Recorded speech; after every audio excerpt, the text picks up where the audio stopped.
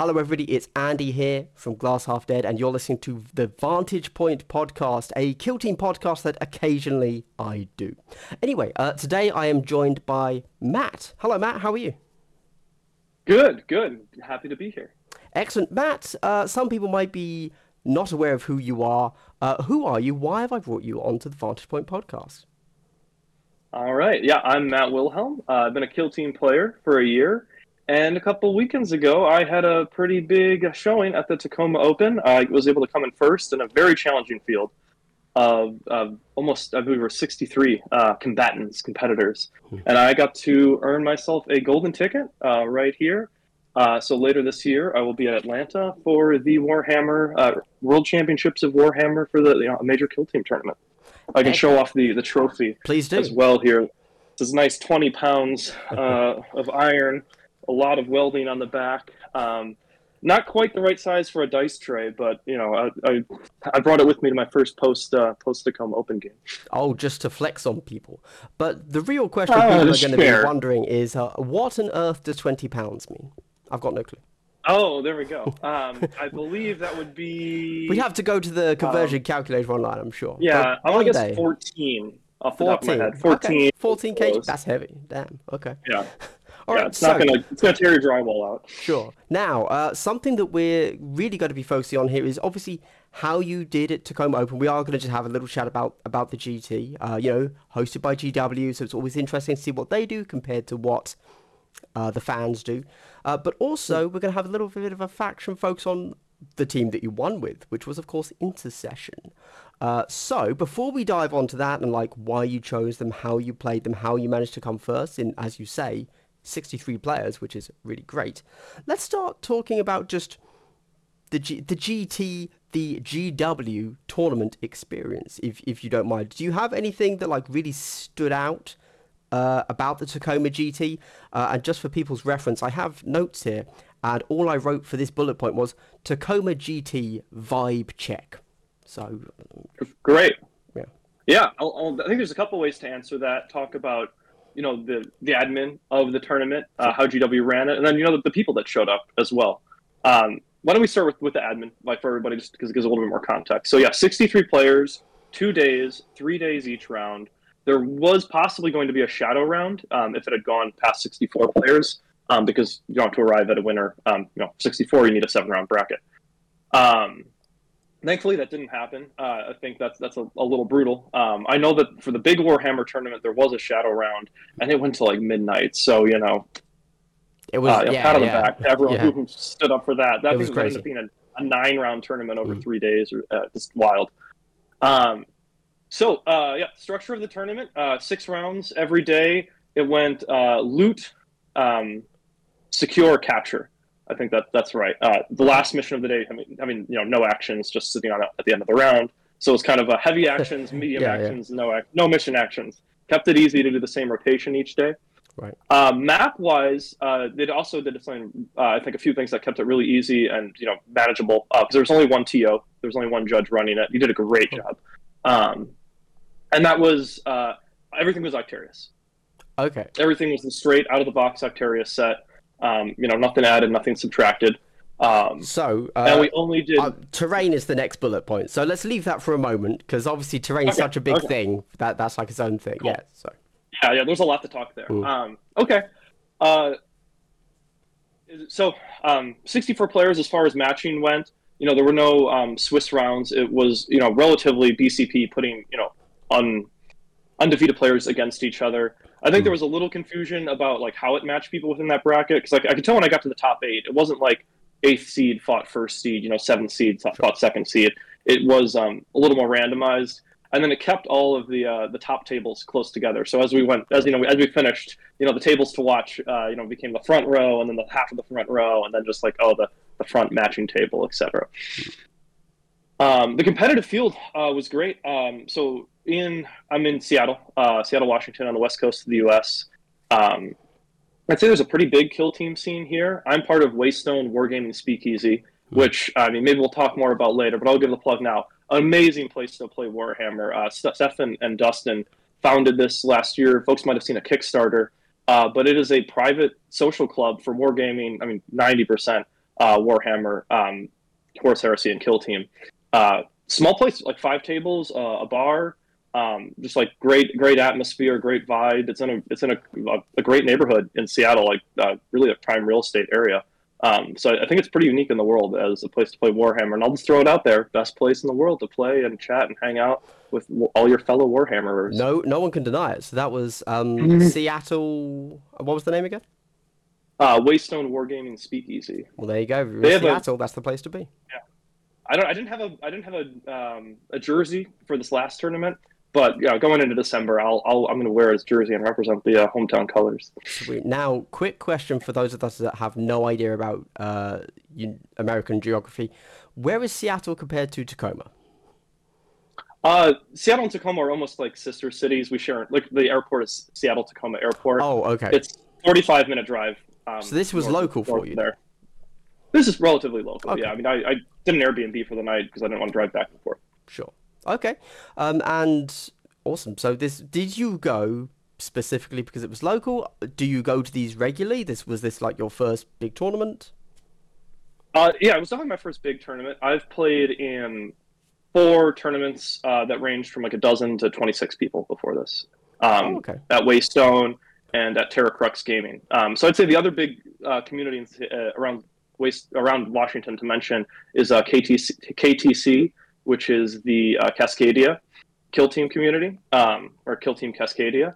They run a lot of events, more so in Tacoma, Portland, and further south into Oregon. But a huge community there. They also showed up as the Cats, the Cascadia area tournament scene. I think that's to parody the Bats, the Bay Area tournament scene. Yeah. The Bats and the Cats. So this made up a lot of the competitors in Tacoma. A lot of some of these folks I played with against, or at least heard about them. Obviously, there's sponsored discords here for each of these groups. Okay, fair enough. Now, can you talk? I think I interrupted you a little bit about the field. Like what sort of matchups, that sort of thing did you have to go into? Or were there, even if you didn't have to face them? So, I think when I first got there, I was asking some of the other folks in these communities, like, hey, are there any killers here? Did anyone fly in? And I know there were plenty of people who came in. Someone came in from Germany. Someone came in from Toronto. Cool. I don't know if we had, the celebrities of the Kill Team circuit there. Maybe I'll attribute my win to maybe not no one was hunting the gold ticket there abroad. I know we didn't have. Everyone's hunting the gold tickets. Like people want them. People go out there just to get the goldens. Yeah. Now, it's hot. Yeah. So as far as the field goes, but there were plenty of very competitive players. I'll throw a name out there, Brendan Bean, who is regularly a blooded player, now has switched over to Cults. Plays a lot in all these local tournaments. Most of these local tournaments that we've talked about, he was either administering one of those tournaments or it became us in the final round of the tournament. So we've had a lot of very tense games before. So he was big competition. And I did get to play him in the tournament. I'm sure we'll talk about all my rounds later on. But obviously, his main downfall was that he meta chased. He's a slave to the meta, and so you beat him purely through moral superiority, right? An unrepentant devotee of the Chaos Gods. Outrageous. That type of hubris has to get back to you. Sure. What was the field looking like, though? Were there a million Intercession and Legionary players? Was everyone running Cults? Was it, as you say, a Shark Tank? Like, what was the vibe? There were 3 Cults players, including Mr. Bean. So I was definitely fear of Cults. There were other great players playing Novitiates. The top field, of course, had Hand of the Archon, a few other Intercessors teams. There was one Felgor team I didn't face. I've played now again against them after the tournament because I wanted that experience. There were several Harlequins.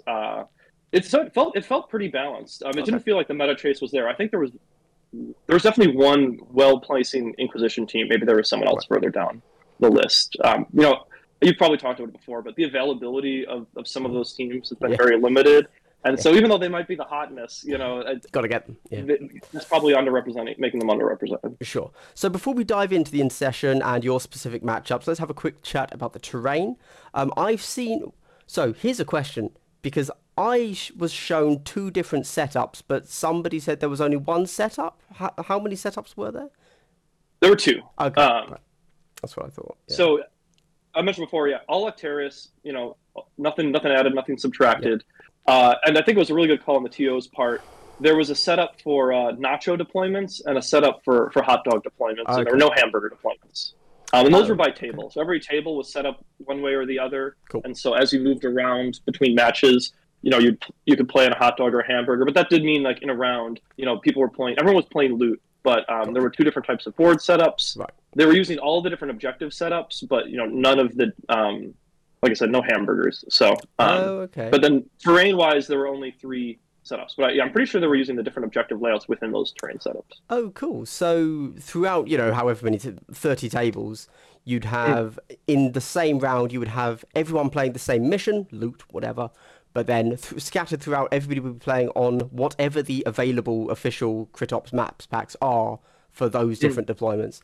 Cool. Mm. Okay, that sounds good. Now, when it comes to terrain and Octarius, one of the big things that kind of differs between the official tournaments is doors. Fans tend to say if you're not playing doors, you're not playing kill team, right? GW says doors, they're not part of the kill zone. And this is a GW tournament, but I believe you play doors, right? Doors and hatches were openable. Yeah, it's Excellent. interesting. I mean, it definitely changes games, right? Oh, You hugely. could run each of those games one way or the other, and it's going to change setups. It's going to change, strength during the game, like preference of even taking attacker defender, so you can pick that side of the table. Sure. Did you have well, I suppose I'll say my bit first. I thought that from last year, the terrain setups this year looked, if I'm honest, pretty solid. Like I think a year and a half ago, whatever, there was the first US GW run tournament, and the terrain was pretty shocking. Which is fair, Mm. like it's a new season, it's a new edition, nobody knows what's happening. But using exactly the same terrain, I thought actually that the layouts I saw were pretty good. What did you think about them? Yeah, I thought they were strong. I think it was a really good idea to really only have the two layouts, right? Yeah, Because one designer can make two fair layouts. Uh, so just one more bit about the terrain, because yeah, this has come up in a lot of my games, and now I'll always try to play it this way. Octarius, you have your oil derrick, and there's that little pipe that yeah. hangs off the edge. That pipe was insignificant, Okay, and so was the part, like the half pipe under the oil derrick. And if you could fit a okay, model through there, which I think is only 25s, yeah. you could, you were allowed to move there in the game. So that's a standard way to play Octarius. I mean, I think everyone who went for that tournament felt pretty good about it. I know games will play sense. Everyone's going to apply those rules. For sure. Um, on the terrain setups, yeah, I think folks can find the images, or maybe you'll be able to share them in the chat. The you always had one piece of heavy that was accessible, like right in front of your deployment zone or Okay. inside your deployment zone, and at least two pieces in the center. One piece of the heavy, sounds really great, like it's safe, but big teams or even Intercession. That means if you're trying to stay safe from Vantage and you're an obscuring, big question marks on obscuring. We'll get into that in a sec. You can really only stay behind there, and so it did take some risk taking. And I guess I'll answer that Sure. question mark about obscuring right away. Yeah, Like, go. yeah, we were playing all the right obscuring rules, but plenty of teams have ways to ignore it. I played twice against Phobos. I myself was running the Auspex on my Intercession team every game, so I could ignore it where I needed to. Mm. And so obscuring isn't. Depending on the matchup, you go into a game, you'll know like, oh, is obscuring totally safe, or like, do I need to, pay attention to that? Or some teams like Phobos, they're really just flat out ignoring it. Yeah, sure. Okay, fair enough. That was pretty much all I had for terrain because I mean normally it's something to dwell on and complain about for ages, but I thought they were pretty good to be honest. So not Yeah, much to complain about. it's interesting, and then after, especially as you keep playing on the same setups after a few games, you realize where the interesting choke Mm. points are. Like, oh, here there's a piece of scramble really close to the heavy. Like charging there is actually a lot more difficult than it seems because you can only really scramble charge, which means if you're too far from the scramble field, you can think you're really close to somebody, but you're actually safe from a turn of charging, or they can push their guy back enough from the scramble that the scramble charge isn't going to work. And so those once those choke points became like well known, that became Mm. interesting. I think everyone was playing. There was usually always a building near the center of the board or in the center of the board. So lots of games with throwing a barricade in front of that door. Like sometimes both people want it blocked. Sure. For because people want to be in control. No one wants to get someone surging through the center, surprising, upsetting their game plan. For sure. I think that, so obviously Scramble Terrain only turns up in Octarius, but it's a really interesting piece and it allows you to move in ways people don't really predict. Yeah, you can catch a lot of new players out with Scrambled Terrain and charges because you could dash before the charge, etc. So it's pretty interesting. Moving on quickly to your experience level and why Intercession. So you said that you've been to a few tournaments already, so it's not like your first tournament, but... No. If anybody says, which kill team do you start the game with, Intercession is the answer, right? Yeah, right. I mean, if you're teaching anybody, there's probably 3 good answers, but it's the best answer. Yeah, well, 3 rules, easy to get. Everyone has the models, etc., etc. So, can you tell us a little bit about your experience level, like how you did in the past tournaments, and why you went with Intercession, maybe? Sure. Yeah, I'll walk you through a little bit of story because I actually didn't start with Intercession.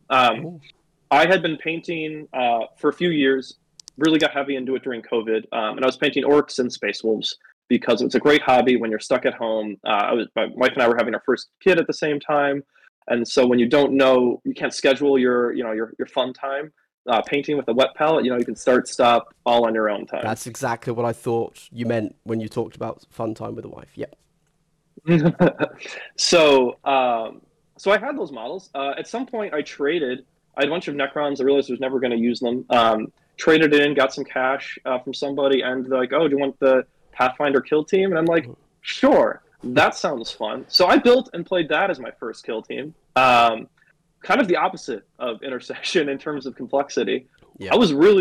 It felt really strong. I mean, I was playing them after their first nerf when it was still 2 CP for a greater good, and you couldn't remove heavy cover with your marker lights, which that would have been ridiculous before. That's it was obviously way too strong. And I really liked the team. I was learning. I was certainly slow. I'd say I have even before. Well, I played Warhammer in high school, but I've played Magic the Gathering in high school, and since then just tons of board games. Love board games. Love playing board games competitively. Was playing Settlers of Catan before it was in English. Terraforming Mars had been my jam for a couple of years, and we played with all the expansions, big 4-hour brain drain games. So not unfamiliar with games, even though maybe a less kill team experience. So like all kill team players, you were just balls deep in pussy 24/7. Yeah. We've all been there. I'm a married man. Cool. I'm a married man. Oh no, yeah, but then, sure. Keep going, keep going. Ignore my weird comments. Yes. I started with Pathfinders, brought them to a local tournament, I think of 16, 14 people. You just dominated the first couple rounds. I mean, it's mean what you can do with a recon drone and a grenade and people's ill-placed starting models. Got to the last game against Mr. Brendan Bean, who I mentioned before, and I think my brain was just racked. I'd taken every game way over time. You guys know Pathfinders; they had more models then. That was before the nerf, now the 12. Yeah. So many just interactions, every model being unique, really needing to think things out because you don't want anyone getting charged. Man, I couldn't play well. That game was that last game was just a bomb for me. I couldn't handle the mental load at that point. I was burnt out. Sure. So 2 months later, there's another tournament, and we're getting ready. And the Intercession rules come out. I'm like, oh, okay. If I want to play in a tournament again, these seem to be the guys to do it with. I played one practice game just to learn the rules, but wasn't much. Yeah. Then I brought them to the next tournament. Did well. Ended up with Mr. Bean again in the final round, and then he taught me a very hard lesson about non-reciprocal shooting on Into the Dark. Right. But somehow I had a miraculous comeback and pulled that game off by a few victory points with one guy still on the board. Awesome. And that feels good. And so I brought Intercession to the next few tournaments that I went to, and then eventually to Tacoma, because I think especially in a tournament scene I think it's not controversial. The brain power to play Intercession is way less than the brain power to play those other teams. Of course, there's a lot of other things to think about in a tournament scene.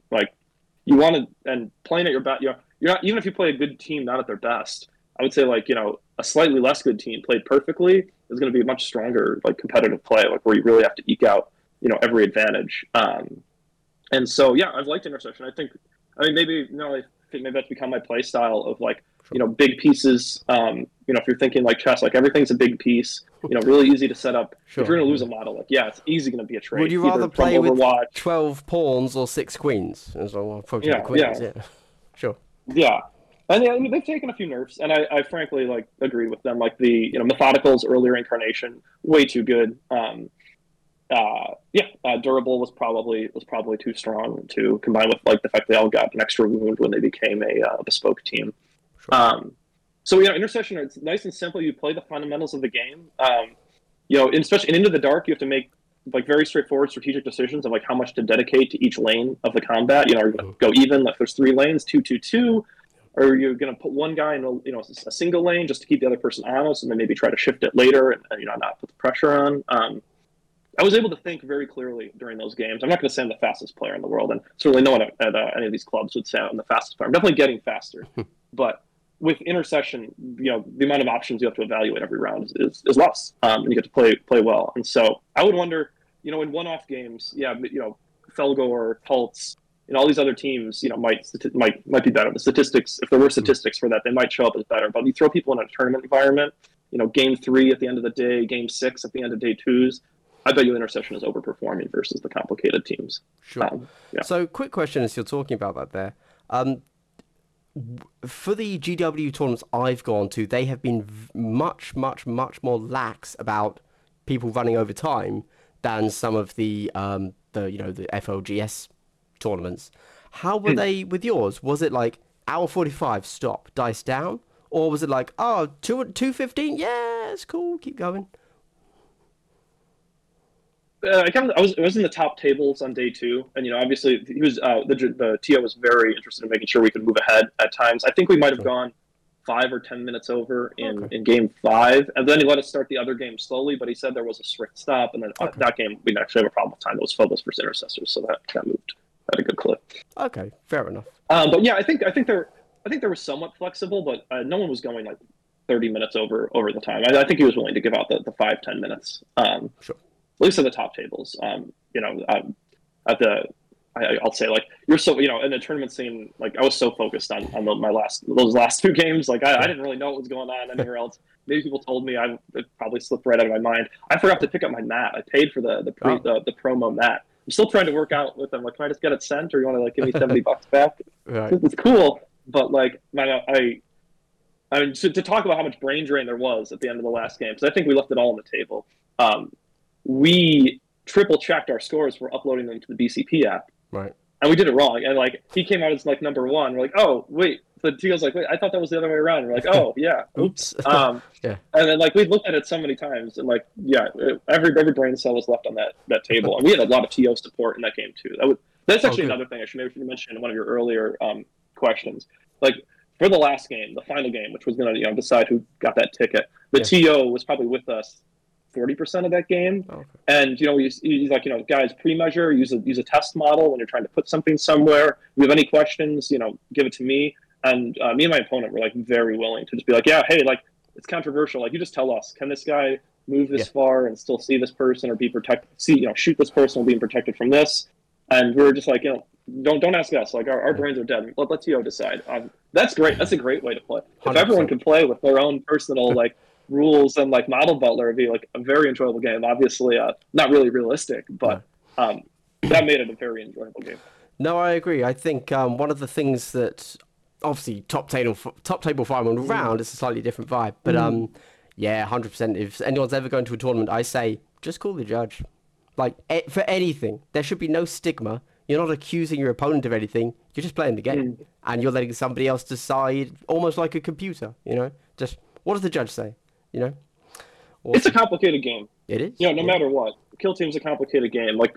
I'll say in this tournament, it caught me in the first couple games. The rules for doors on Octarius and Into the Dark, not quite the same. I think the rules for Octarius doors are actually a little loose as far as where you have to be to move through this door. Yes. But he gave us an interpretation, and that was fine. Sure. But I thought everything was Octarius or Into the Dark. Just have a free inch to the side of each door to move from. Okay. No, that's not it. Yeah. Okay, so quickly moving on, because I am, of course, aware of time. So, your overall answer to that really is you decided to go into session because of your own fears about you slow playing and brain drain. Yeah, I think Okay. it was not a meta choice. You know, maybe when it came to traits, I had to change because I'd always played methodical and durable before, and I Right. thought methodical was gonna be bad. So I switched to rapid, which yeah, new favorite there. Oh yeah. Um, and I'm aware, I'm aware of the scene. I'm obviously aware of all the, all the media outlets talking about how Felgors, are going to come for your children, the Mm, cultists are going to take your jobs. The Inquisition is going to report sure. you for thought crimes. But I don't know. I really didn't have the bandwidth to learn another team as Right. well, especially like knowing. I have played a few games. I've got Hand of the Archon. I've got Phobos. I've got Orcs. I've played a few games with each. Like I don't have the confidence that I do with Intercession, and that's it's a slippery slope, right? Because Sure. I have the confidence with Intercession. I keep playing them in competitive events and building my confidence. So a quick I'm, question about that there then. So obviously you're confident with Intercession, and you didn't want to swap to one of the new top meta killer teams, but you did have to play them. Did you find that I personally find that generally, if I'm playing a new faction for the first time, I'm essentially learning that faction, and I'm probably going to lose because I don't know what their gotcha is, right? Did you have to also semi-learn Cults, Felgor, Inquisition, How did the Archon, or no, in session just and barrel through them? Harlequins. I had never played against Harlequins Oh, okay. until the tournament, until round 3 of the tournament. But I've been so afraid of them. There's a Yeah. player in my local scene who has them, and I just never matched up together Right. playing against each other with his team versus with Harlequins versus Intercession.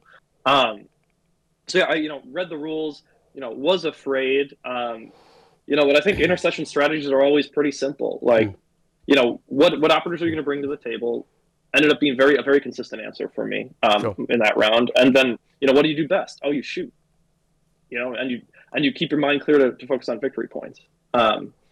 So yeah, very afraid of those teams. A specific game plan against them.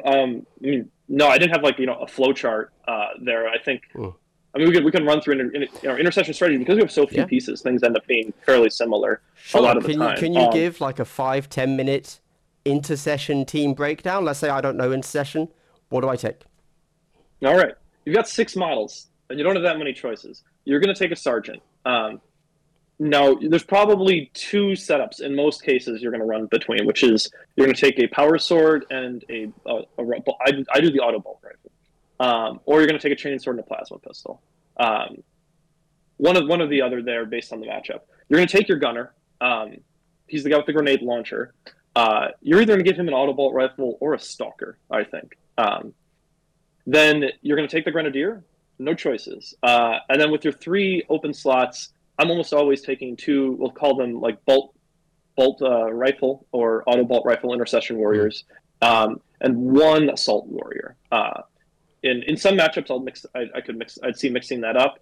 But even if you look at those maps for the tournament, or I think any map, you're going to have some objectives. Let's say you have, there's always an objective on your far right and your far left. And those, you're going to send people out there. They're probably not your strongest models because those are your flex models. They're your most pawn-like models. One of those is probably not going to have great fire lanes. So that's where the Assault Warrior goes because he gets more damage in close combat. He gets an extra attack. He's a bigger threat in close combat. One of those lanes probably has good shooting available. So yeah, like put that as your warrior lane. And those guys aren't going to get pumped up with equipment. Those guys' job is to score points and force the trade if your opponent's going to be aggressive. Mm. So you got 4 models left. What are they doing? The sergeant, I think, is almost always going to the center of the board. He projects so much power, whether it's the plasma pistol or like double shooting twice with an auto bolt rifle, which if you take that, you're probably putting the upgrade on it to make it 4 or 5 damage. So that guy can cleave through models. He's a big threat in melee, regardless. He's a big threat in melee and shooting, with regardless of whatever setup you take. And I don't think I ever want to. He doesn't want to. I don't use him to initiate the trade right in the first round. He's a big threat. He's going to control space. The opponent's going to be afraid of, well, if I charge in there, oh, your sergeant just gets to kill me. So he's going to go in the center, hold back and control space. Your grenadier is probably going up and being your alpha strike, your person to initiate a trade, or throwing a grenade first round. Usually a good idea, regardless of the target. You don't want to say like, oh, I want to save my crack grenade for the best target. Like I won't use it first round. Like no, like you're gonna have a lot of guns. Get a crack off at somebody the first round if you can. Get a frag off. If it's a horde team. And then who's sitting in back of your big shooters? So you're gonna have your gunner. I always give the gunner the Auspex. And you're probably going to have a bolt rifle. Maybe maybe you upgrade to what we call the super bolt rifle, where you put the blessed bolt and the scope upgrade on there, so it's 4/5 lethal 5 up and P1. At minimum, it's probably just going to be P1 lethal 5 still, which is dangerous to most models in the game. They're your shooters. They're going to sit around your home base, probably on a vantage point. I think every game that a guy with the Auspex is going to have a shot first round. And if he doesn't have a shot, you're at least making your opponent, like, I'm going to use the term respect you. Like, they have to play safe. They can't just throw people wildly out on an objective without, risking getting shot at. And especially, these maps or any maps, those far objectives probably don't have heavy cover, on the point, or at least one of them won't. And you'll be like, well, and since you can get rid of obscuring, you're going to be able to find that open fire lane. And so, yeah, hey, you want to go out there and loot that objective or claim that objective? I'm going to get a shot off at that person. You're probably going to die getting hit with a crack grenade with your rerolls. And even if they want to out-activate you because you only have 6 activations and they have more, they're going to make the shot on Overwatch. Okay. And this is why I like the Stalker. Oh, sorry. No, so that's why I like keep the Stalker going. on the Gunner. I like the Stalker on the Gunner, and and that's interesting because you have the Auspex. Your main set of actions with that guy is probably move, Auspex, shoot the grenade. Or if he's already on Vantage and he's shooting anyway, you probably don't need to do more than a dash to get your shot off. And so, yeah, take the Stalker because it's free AP. Okay, sounds good. So to summarize quickly, you got 2 losers that go up the sides. You put one at the assault guy on the one that doesn't have a good fire lane. You put the regular intercessor on the one that does have a good fire lane. Then you've got your gunner who ideally sits back on Vantage, but only if it's obviously appropriate. Maybe you need him to hold your objective. You send your sergeant right up the middle, and he's just dominating in the center in some way, but you're not aggressive with him, at least not turn 1. You're holding back for turn 2. Ideally, from what you say, baiting something, because if you're an intercessor, you could probably survive. That kind of thing. Yeah, I think the Grenadier is the tip of the spear in the front there. So if they want to trade with the Grenadier, that's great. That's probably the sergeant who's gonna claim the kill if somebody gets aggressive on your Grenadier. Yeah. Okay, awesome, great. So moving on, because we've only got like 15 minutes. So that's kind of the breakdown of the Intercession team, and I want to know. This is going to be a bit of an odd question, maybe, because obviously you've just won and got a golden ticket with them. But in the Intercession team, because it is a beginner team, and therefore probably has quite a few beginner players playing it, is it actually a top-tier team? I was going to say yeah. I think it is. Because even... I'd say 2 reasons. One, like in actual play style, we talk about the brain load of a tournament. If you play Intercession, you can get close to playing what I think you could say is like a perfect game. Okay. It's hard in Warhammer, right? There's a lot of variables. Even outside of the dice, there's a lot of variables. But you can say like, this is the right strategy. I implemented it correctly. Like you're gonna get near the top output like possibility of playing Intercession. Whereas other teams, yeah, like to get to that top output, it's gonna be really hard. And maybe there's a lot bigger questions to ask. There's so many possibilities of how to play Tau or some of these big teams. With Intercession, you can potentially do it, and you can do it in a tournament environment where the burn is higher. Now, is it the top? Now, if we strip that out, if like let's say we give somebody 4 hours to play a game, we put a judge there, we let them think through everything, phone a friend, play, split the game up and play where you have 2 tables now where you made a different choice at the beginning and the end. If you give someone that much freedom, is Intercession still a top team? Because of the output of double shooting and fighting, I'd say it's still pretty strong. Sure.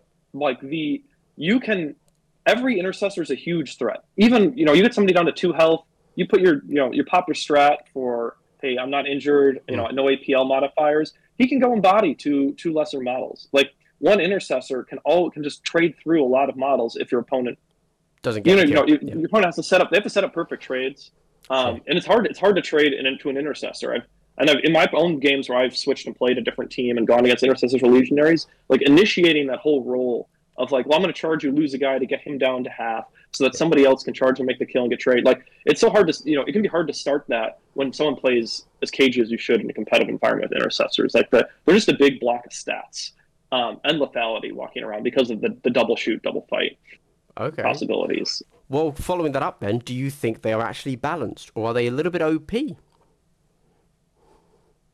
Well, one more point. Okay. The other thing that makes Intercession great is the rerolls. That's huge consistency no one else has. And on double shoot, double fight, you're getting the rerolls multiple times. I mean, not to mention what happens if you get rerolls on a grenade. And maybe this sweet trick I'll reach in. If you have to blast yourself with a grenade, you probably have the right reroll aura up that you can use that reroll to when you're resolving it against the intercessor to force reroll one of your hits. That's a very good tip. Very good tip. I like it. And so, sorry, your last question was, are they balanced? Oh, are they balanced? Okay. Yeah. I'm balanced against the field. Man, it's so hard to say. Like, I mean, everyone's got opinions on balance. I could give you my whole list sheet of where fixes are due. Sure. I mean, who should they balance the game? They should probably balance the game around intercessors.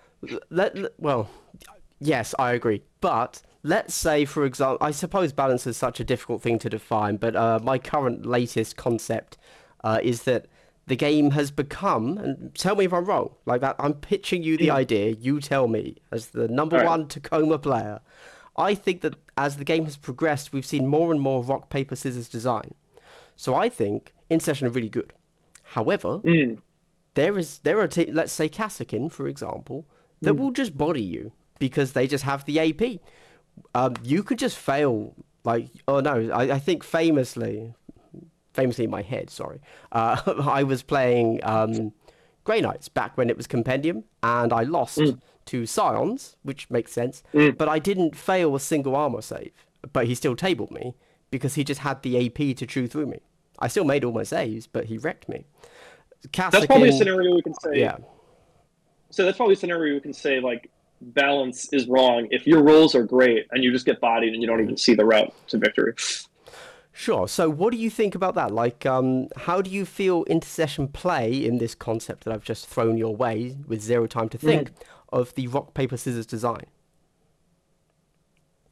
It feels to me like Intercession is the most vanilla. It's the not rock, paper, scissors. I mean, maybe that's why they're underbalanced. But when it comes to missions, other teams have missions they're strong and weak on. Like, I got to fight Phobos on Secure, where you have to hold it at the end of the round. So, their extra action, their free action, not being used. Or fighting cults on Loot, where they're like, but I have to leave people back, and you can't even mutate them that far because it gets harder and harder to tap the objective. That's... Intercession feel very balanced across all three objectives. Are they a rock, paper, scissors? I mean, I'll play against Karsten sometime now to warm up, especially for the Road Trip Cup, and I'll let you know if I feel if they're the can opener for the Intercession can. But I do feel like Intercession is one key tool there that other elite armies don't have: fire on death. I mean, maybe they can kill you with a non-reciprocal shot. Sure. But okay, if you kill me, that plasma gunner is going down with me. Sure. So quick question, I suppose. If you were to play another team, which would it be? And I have. Let's say Intercession get nerfed to the ground tomorrow. Yeah, sure. Intercession's gone. They go to 10 wounds. Yeah. They go to 10 wounds. They lose double shots. Yeah. The reroll thing changes. I'm no longer confident that they're a reasonable team to bring to Worlds. Yeah. I'll probably play Legionary because it's the closest, with maybe Phobos as a side. Or if they introduce a Terminator team where I only have to think about 5 models. You're there.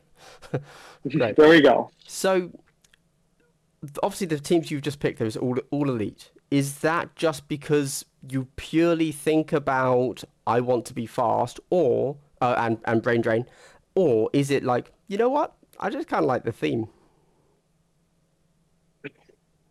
I think I like the play style, keeping my mind clear. That's where it is. I mean, I'll keep trying to play some more practice games with my hand. Orcs are really strong right now, so maybe give them a second look. I love the Tau, but I just don't think I can pull. I don't think I can play my best in a tournament, in a competitive environment with those teams. Yes, they've become a very fragile team that really show a lot of skill if you can get those wins with them. That's for sure. With those latest nerfs, yeah, that's for sure. Quickly, you did play with them, and you have briefly touched on them, but what did you feel about the latest nerfs to Intercession? Like, I mean, you've even said you decided to not run methodical, was it? Or you didn't run Yeah, durable? I've been so until this tournament, I always run durable and methodical. Right.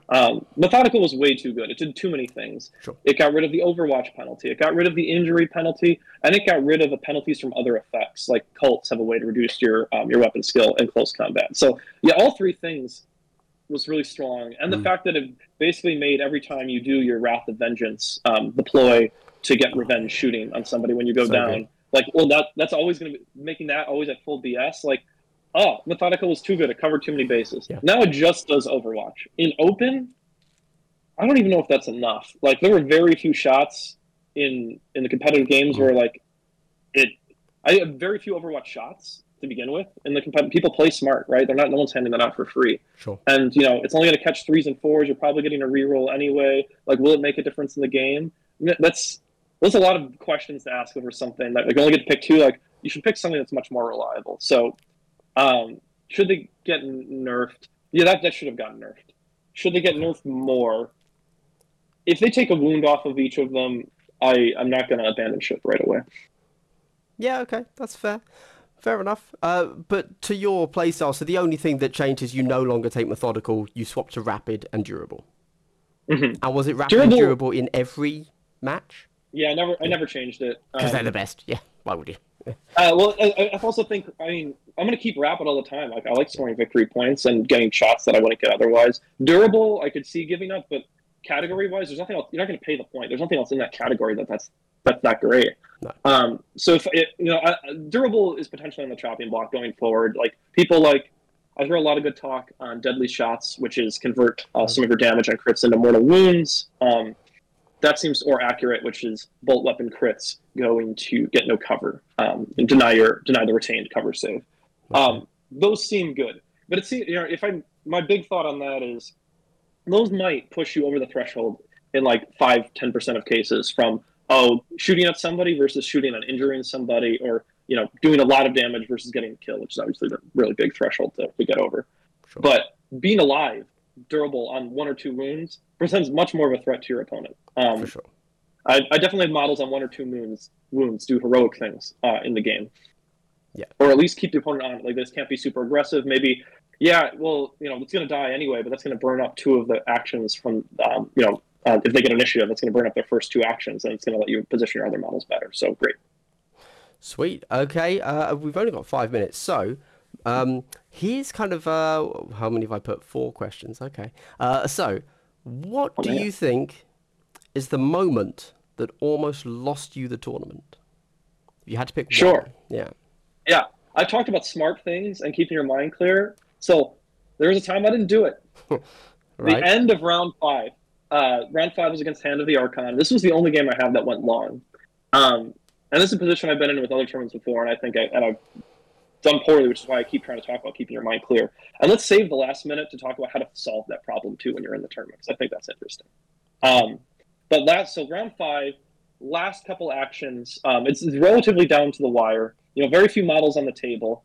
I get the last action of the game with somebody, and I just overthink. Even I've got like 6 people around me watching, and I tell everybody, like, I just need to think about victory points. Like, I don't need to get kills. Like, let me just think about victory points. And then I moved somebody off of an objective for like a nebulous reason. And his last activation was to go take that objective. So swing 2 points against me. Okay. And like, from in unforced error, right? No reason to do that. Like, pass was the best move. Right. And pass should be the best move. Everyone should know sometimes the best answer is like, do nothing, stay where you are. You're projecting threat. Like, don't confuse action with results. Sure. So I did something stupid in front of a lot of people. Swung 2 points the other way, right? Because I lost 1, he gained 1. I still won by 1 point. Like, man, would that have felt dumb to have lost my shot at the top table because in that. So that saved by the skin of my teeth. No reason. Like, to take a shot at somebody that was pointless. Excellent. I love the phrase, don't confuse action with results.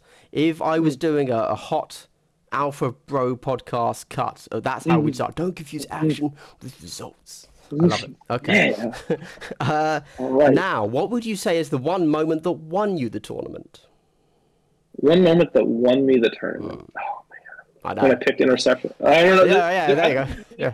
I did a crazy roll with like dozens of or a dozen people watching. Maybe on my last activation, I got to re-roll a dice to search for that critical save that kept a model at 2 wounds alive, so we could go kill their leader. And it was a net swing of 3 points, which would have been huge, but like the margin of victory was beyond 3. So it would have looked like a close game, and then it looked like a faraway game because I got to do the Emperor Protects and roll a 6 with my last CP. Brilliant. So you lose a game, or you would have lost a game because of your actions, but you don't lose a game because of dice. Yeah. Okay. Fair enough. Well, but maybe what won me that game, that last game against Phobos. I won the roll off, and I picked sides because I play Phobos. I say I have a Phobos team, and I looked at the table, and I've seen this table before. I'm like, one of these tables is going to be way too good for Phobos shooting. Like, I need to pick the other side. And we're already playing capture, or secure. Hold it at the end of the round is the mission. So that's already like not in Phobos's favor. And then I got to give him the bad side of the board. And so like I think for him it had to be a very uphill battle. That game, because he was a good, strong player. But I think those two things, locking those things in the beginning, recognizing that the side was more important than initiative, that might have been the tournament winner in the final round. Oh, we clearly should have asked that in the terrain bit. But do you think it was actually the board was unbalanced, or it was fine? It was within tolerance. I mean, the board is within tolerance, but when you can ignore obscuring, I mean, I don't think they should design boards to be totally safe for people who ignore obscuring. We're just going to put up big flat pizza plate walls everywhere. Yeah. But when you look at them, what I did was I picked the side of the board where he couldn't just go throw a Reaver with the jetpack or the speed Reavers off onto both flanks and claim like extra objectives without leaving that guy open to being shot. And also it made it I like one safer position with my own side to advance under the course of cover. I mean, when we talk about, there's we can't really get into it, but which way you place that piece of, that L-shaped piece of terrain that has a door, on this, whether that's in the center and the door, like the hidden part of it is on your side or the opponent's side, is really good who gets initiative. Like, because I think you want to be inside the box where the door is on their side of the board, so you can get deeper into their zone, stay protected, and have a surge point. And if they want to come into your zone, they have to, wave hello, a few inches earlier because they're doing it on their own side. For sure, makes sense. Okay, what would you say if you had your group of kill team acolytes around you? What is the biggest takeaway from whatever you did in that tournament for a new player? What would you give them? One piece of advice? I bodied a new player, a teenager. That's how to do it. I'm familiar. So it's like, he ate a lot of frag grenades in a very few amount of rounds. You've got to, if you're going to any game, you're playing a bunch of competitive people. If you're new, don't expect to take top tier. Try to learn as much as you can. I'll say the most frustrating thing in any game, especially when you go into competitive attitude, is you lose and you lose so badly. Oh man, I don't even know what I could have done. This game was rigged against me. That feels bad. So keep your mind open. Focus on building. You're probably going to play other games, right? And so find people to play those games against. Enjoy the community, enjoy the discussion. It's so rare you get to go to a place and talk. This relatively narrow hobby, but you can all of a sudden there's hundreds of people there, and now you can talk it all day. So yeah, I mean, I got bodied really badly in my first few games. I think a Fragstorm cannon ate a third of my Pathfinders in round one of my first game. That didn't deter me. The guy had told me to space out. I just really didn't know how to do it. Sure. I learned a lesson. You're always learning a lesson when you lose. When you win, it's harder. It can be harder to find where the lesson was. When you lose, then the lesson's usually really clear.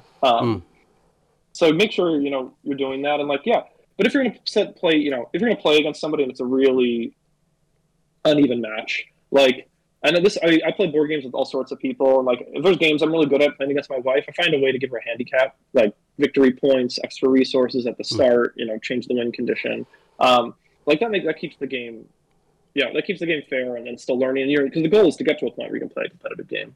Sure. Also, if you're learning, you don't need to finish every game, right? And this is general board game advice. If you're trying to learn a game, your goal isn't to finish a game beginning to end. It's to enjoy the game enough that you want to play again. There's some great people at Waystone who are teaching just handfuls of folks every week how to play Kill Team, and big props to them, because that's really that's the biggest step in building a community is, right? There's somebody there giving people that intro. So if you're a new player, learn to love losing. Yeah, Yeah, or ask for that handicap, right? Like, who's so competitive they want to body some new player by like 10 points in a me. casual game? I want to do All that. right. Okay. All Also, right. and obviously strip out CP or most ploys and Sure. strip out secondaries. Simplify objectives. You don't need to play the real game. You need to like get somebody enjoying the fundamentals. For sure. And so now your final question, your biggest takeaway for pro players. Okay, cool. And this gets back to the last point that I wanted to make too. Great. I had done some competitions in high school, like your standard cerebral competitions. And one of the things we learned was like some exercises for how to take like a break between games or between sessions and like reset your mind, right? And it's just as applicable to Warhammer, right? You play these big brain burner games, you might only get a few minutes between the next game. Like even eating lunch sometimes isn't enough of a reset. You're going into a competitive environment. It's all about what's going on up here, right? And so you need to like make sure this is working. Make sure your brain is working. Keep the tool operational. So maybe don't stay out till 4 a.m. drinking before. Save it for afterwards as much as you can. It can be hard because it's a big community and there's a lot going on. But have one less drink. Eat a few more salads. Drink a lot of water. Try to get the best sleep you can. But also between games, find a reset. So like after my round 5, I went and I laid on the floor in some corner of the convention center where outside of the big room for like 10 minutes. Did some like really light exercises, did like these like just like mental like moving your limbs at different times because that was like this reset practice that I learned in high school. And I took that 10 minutes and I walked back in and like, okay, my head's not buzzing anymore. Like I'm thinking clear, like this is it. Like I'm starting fresh. Like anyone who doesn't do that, like who goes into their next game like super, I can barely think. Like I can't even like move my models anymore. That's a huge disadvantage, regardless of, an OP team or, a favorable map setup.